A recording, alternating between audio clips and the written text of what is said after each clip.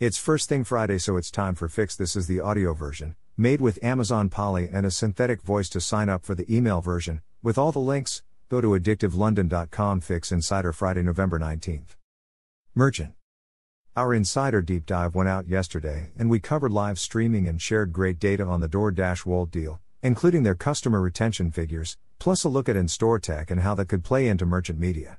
And Singles Day and the mystery of Amazon's online grocery business.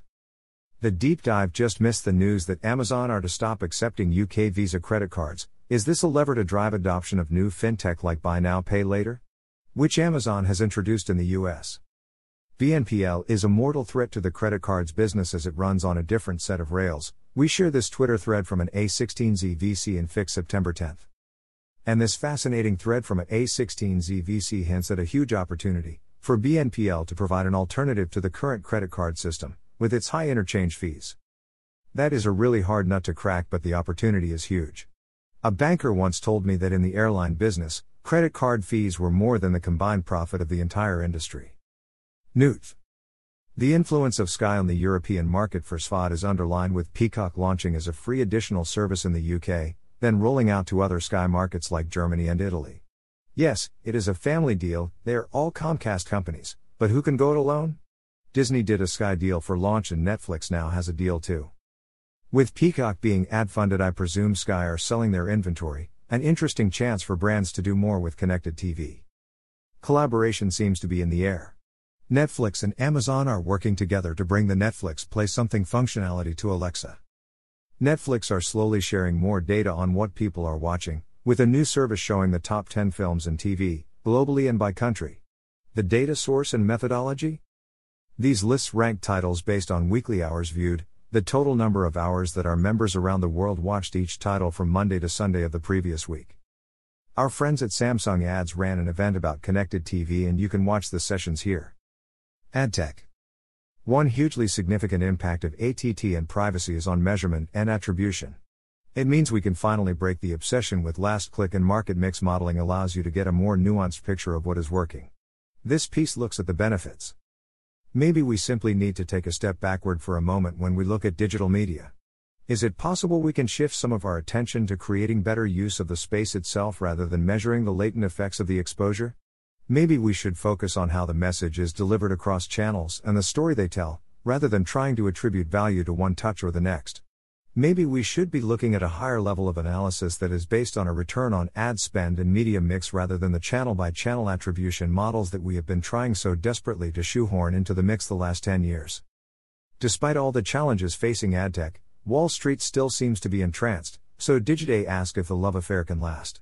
The latest AdTech IPO for Braze would suggest it still has legs. The shares soared 44% and the company is worth $8 billion.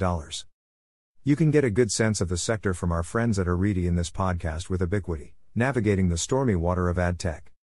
The specter of regulation haunts the key players, but as the FT remind us, it's all going quite slowly.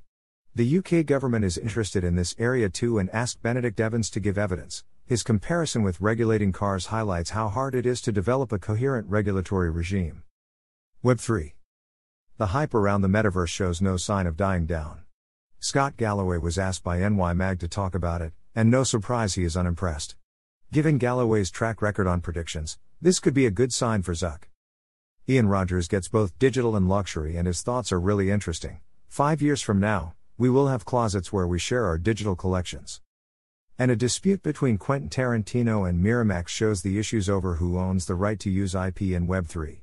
As with most innovations, the lawyers do well. Social. TikTok are developing more resources to help brands make the most of their platform. A new academy for SMEs has lots of advice and tutorials. And Top Ads on their Creative Center lets you see the best performing auction ads, and which frames drive click-through. Our independent good TikTok creative helps here too, with a look at LG this week. Are you signed up for our weekly email yet?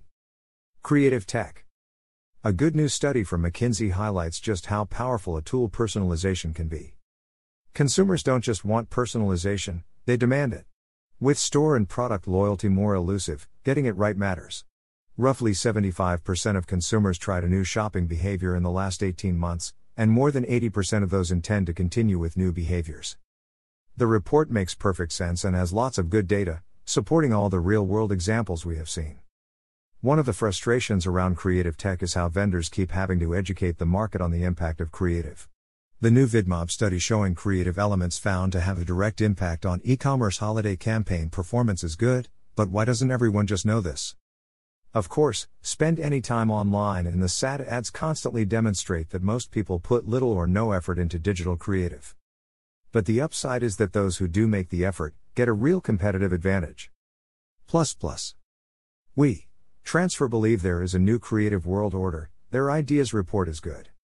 This Twitter thread covering the Roblox Investor Day is fascinating. There is also a 4-hour video which is worth flicking through. At 2 hours 20 they talk about how brands are evolving on the platform. Are AirPods out?